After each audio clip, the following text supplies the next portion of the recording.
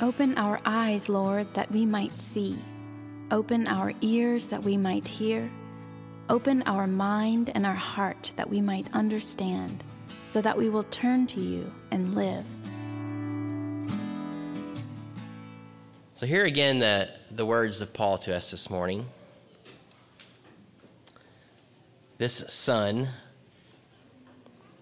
he is the image of the invisible God, the firstborn of all creation. For in him all things in heaven and on earth were created, things visible and invisible, whether thrones or dominions or rulers or powers, all things have been created through him and for him. He himself is before all things, and in him all things hold together. He is the head of the body, the church. He is the beginning, the firstborn from the dead, so that he might come to have first place in everything. For in him all the fullness of God was pleased to dwell. And through him God was pleased to reconcile to himself all things, whether on earth or in heaven, by making peace through the blood of his cross. One of the questions I get a lot, sometimes from some of you, sometimes from new people, just curious people, people say, so can you explain exactly what kind of church All Souls is? And then whoever I'm talking with will often explain some of their confusion.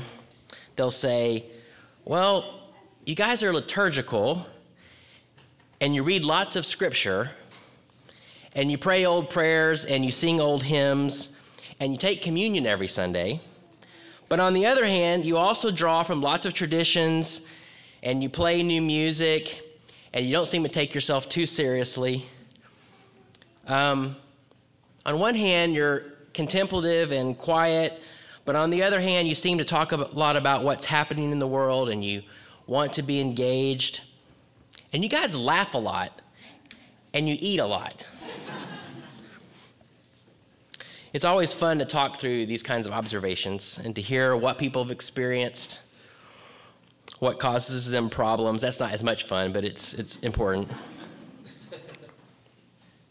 It's always a helpful thing, I think, to talk about the reasons why our church exists the way we do, the theological reasons for why we worship the way we do,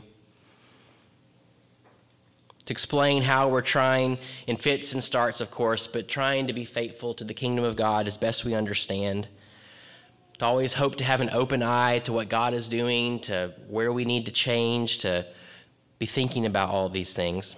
But sometimes these conversations, I have to be honest, make me a little bit nervous, particularly whenever I hear lots of emphasis on how we're doing things so different and new. And I always think, what? There's not much new about any of this.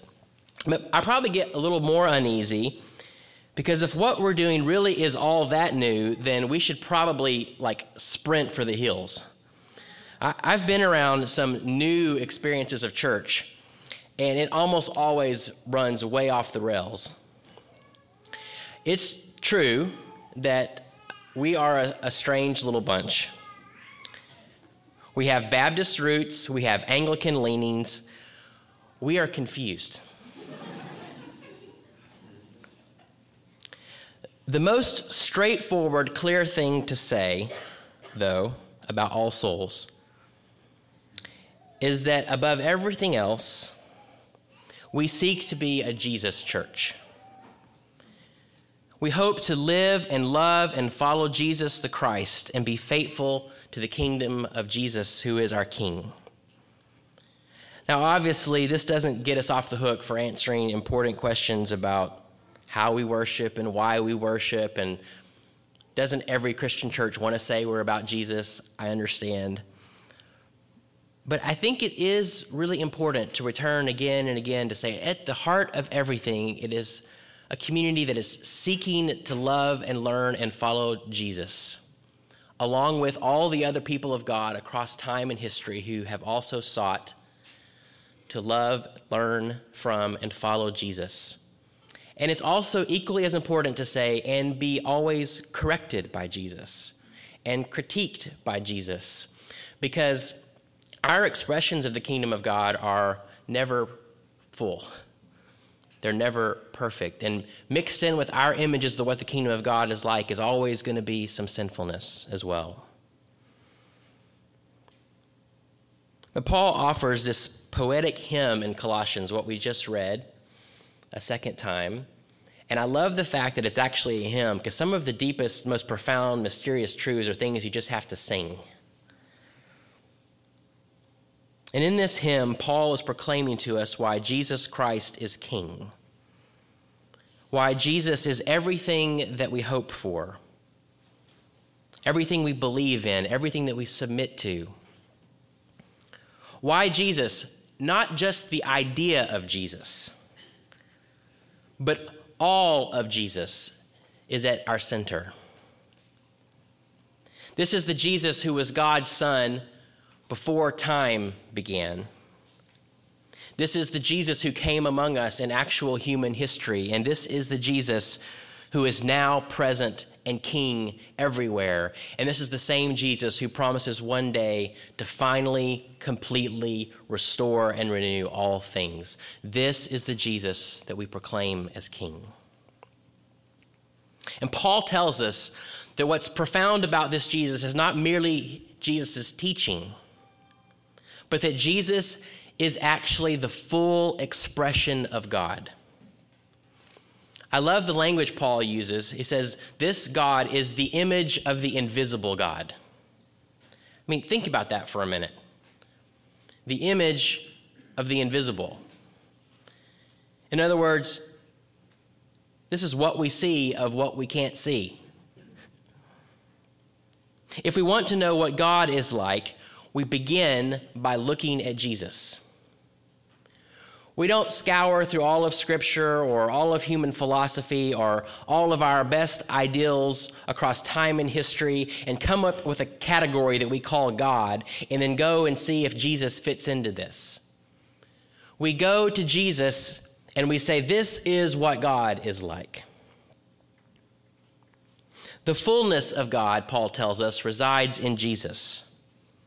Not part of God, not an idea about God, not some of the truths that God reflects, but God.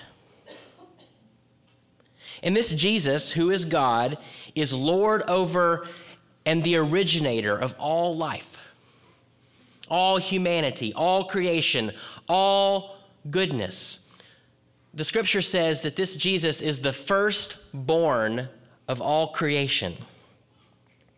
Firstborn in the sense that he's first, preeminent, Lord, but also that Jesus is, in a mind-boggling sense, the one who literally gave birth to the world. Paul says, in him, all things in heaven, all things on earth were created. So whenever we pray and work so that the whole world would return to Christ, the true King, we are not appealing to some tribal, European, sectarian religious vision, but rather we're calling all of us to return back to the source of our life,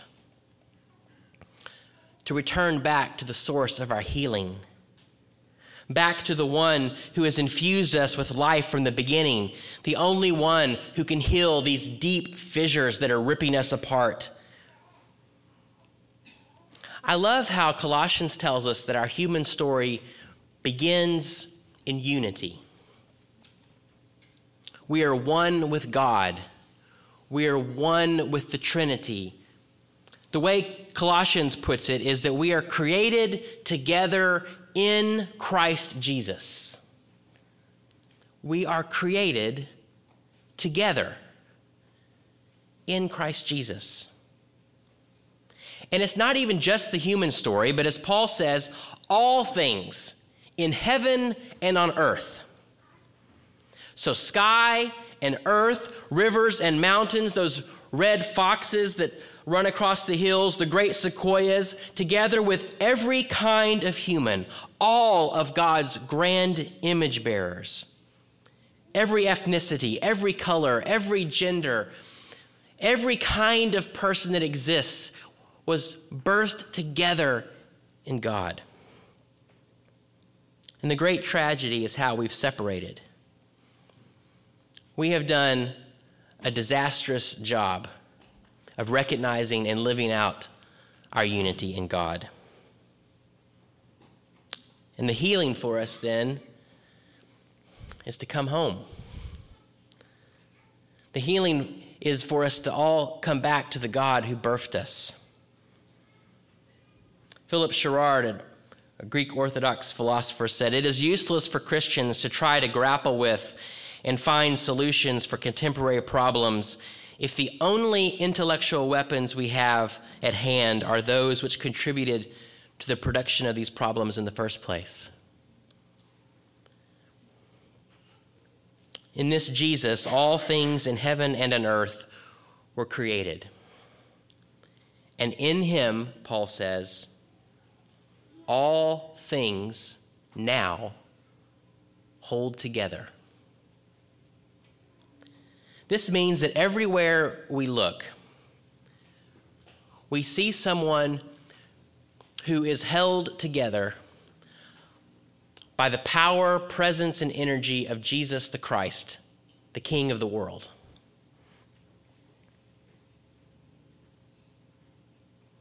Every time you lock eyes with another person, you are locking eyes with someone who is held together just like you are by Jesus the Christ.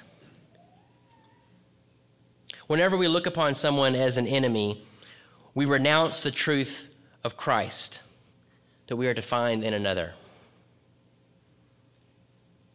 Whenever I find myself in the Rocky Mountains Never Summer Wilderness or tasting one of the radishes that Miska's plucked from our little garden, every time I take a little sip of Blenheim Vineyards Chardonnay, I am encountering in that moment something that exists because the King of the universe who holds the world together holds that bit of beauty together.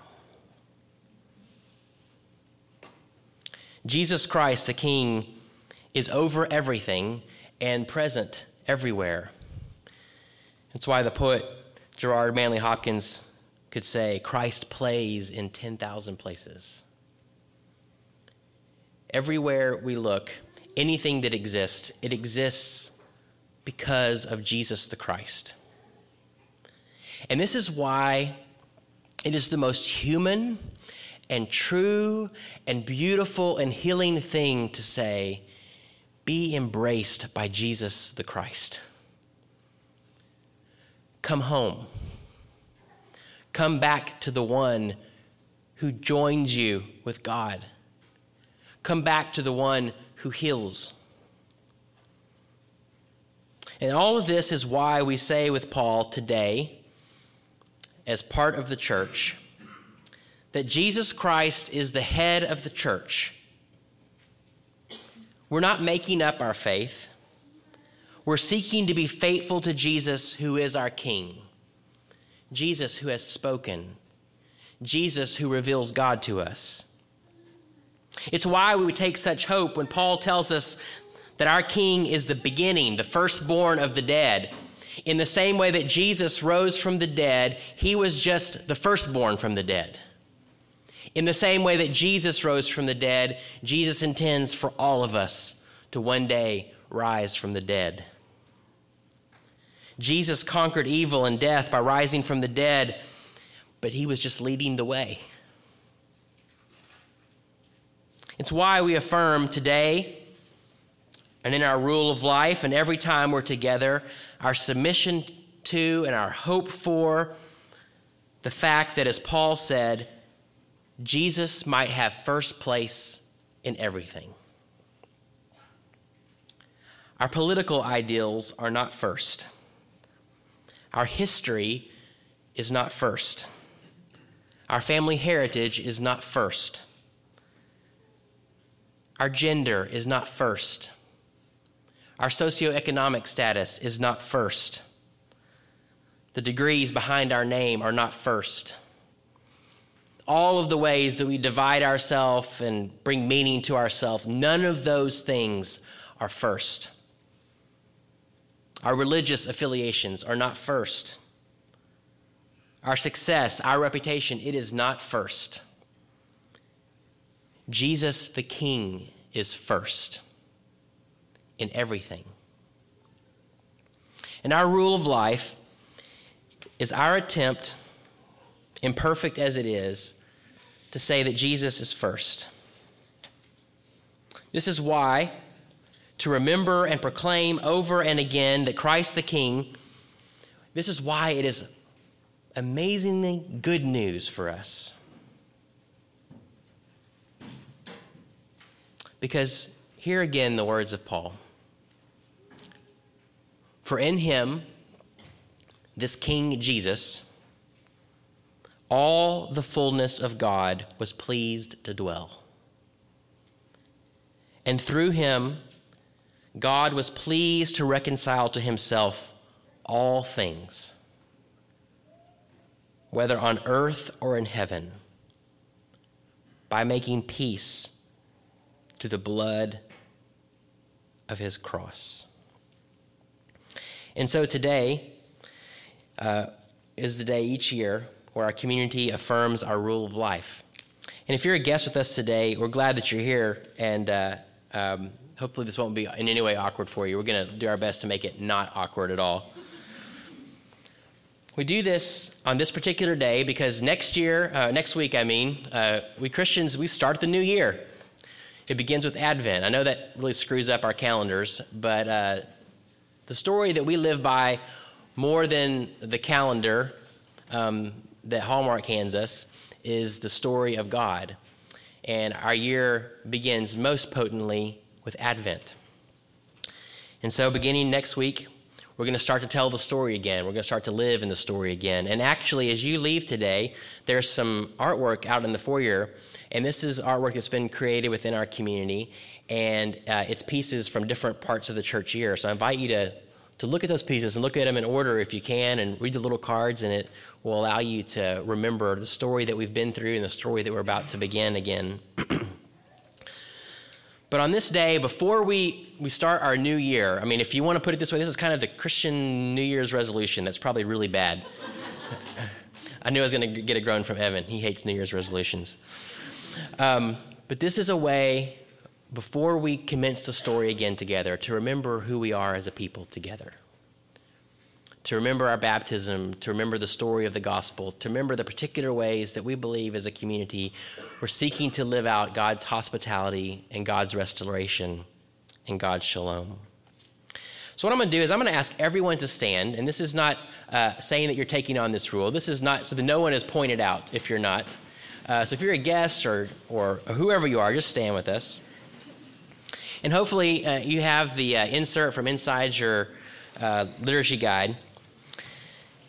And these first four affirmations, whether you're taking the rule on or not, you can feel free to respond if you feel free to in any of these questions. We'll pause after these affirmations. So, church, do you stand here won over by Jesus' love and grace and in submission to the apostles' faith delivered to the saints? Are you ready for joyous obedience to the calling of your baptism, remembering that your old life has been buried in Christ and that Christ has raised you to new life? And are you eager to follow God's two commands, to love God and to love your neighbor? Yes, by God's mercy. Do you desire to participate in community with All Souls Charlottesville, to yield your life to Jesus' authority and Jesus' scriptures, and to freely give your heart, your joy, and your resources to a shared way of living in this world? Yes, by God's mercy. And do you recognize that you are loved by God with or without this rule of life? And will you receive God's grace however it comes to you this year, whether this rule of life experience is how you expect it to be or not? And will you believe with your whole heart that it is not your own strength, commitment, or devotion that will yield fruit, but all will be from God who works in you to will and to act according to his good purpose? Yes, by God's mercy. And do you humbly embrace the responsibility that comes with taking on this rule of life before God and alongside your Christian community, knowing that we will depend on one another to live together in the Jesus way? And if you're not taking on this rule of life, do you stand here in solidarity with others in your community, and will you give them your support and prayers? Yes, by God's mercy. And now, for any of us who, for the first time, are affirming this rule, or if you are simply reaffirming it with us, I invite us to read our rule of life together. Because we are a community in the way of Jesus, and because God has first loved us, we commit to love God by our obedience, submitting to Jesus as Lord over our life, including our money, our sexuality, and our power. Because the Trinity forms us as a people designed for relationship, we commit ourselves to generous hospitality by living with one another in tangible expressions of community. Because the gospel renews everything, beginning by awakening our heart to true life, we will open ourselves to see and hear God, allowing God to restore our mind, body, and soul. Because the kingdom of God rules over everything, we will join God's work of bringing shalom to our home, Charlottesville, and to the world. Now, Jim Mann, who's, if you know him, he's an English professor, and once you're an English professor, you're always an English professor. And he has noted that there is not a period at the end of the final line of our rule of life. And when he first said this, I thought he was chiding me that we did not do a very good job proofreading, which he may have been doing. But he also said that he thinks that's purposeful because it means we still have work to do, that the period isn't there, which is absolutely right. And what we also want to do in this moment, because we believe that our call to be a community together is not just for our own purposes, it's to be God's people blessing and loving the world. I'm going to invite all of us to turn out toward these windows and look out toward this place that we call home, this neighborhood, and then beyond this neighborhood, this actual place with people that we love and people that God loves. And if you feel the freedom to do it, I invite you just to put your hand out as a sign of blessing. And this is a world that we're looking at. These trees, these people, these living rooms, the neighborhoods that extend beyond here. This is a place that is held together by Jesus the Christ. It would not exist, it would not stand here if the power of the living God were not holding it together. And as God's people, we acknowledge that and we bless that. And we ask for God to continue holding it together. In those places, even now, that feels like they're not holding together, like we're being ripped apart, like we're being torn asunder. We pray against that. We pray that Jesus the Christ, in the power of the Holy Spirit, would hold us together, would right what is wrong, would correct those places where we have neglected the truth of the Christ who holds us together. And we pray for God's goodness and God's blessing and God's healing and God's restoration over our home and over our neighborhoods and over the university that surrounds us, and the city that we call home, and the counties around us, and the state and the country in which we live, and this world that God loves. In Jesus' name, amen.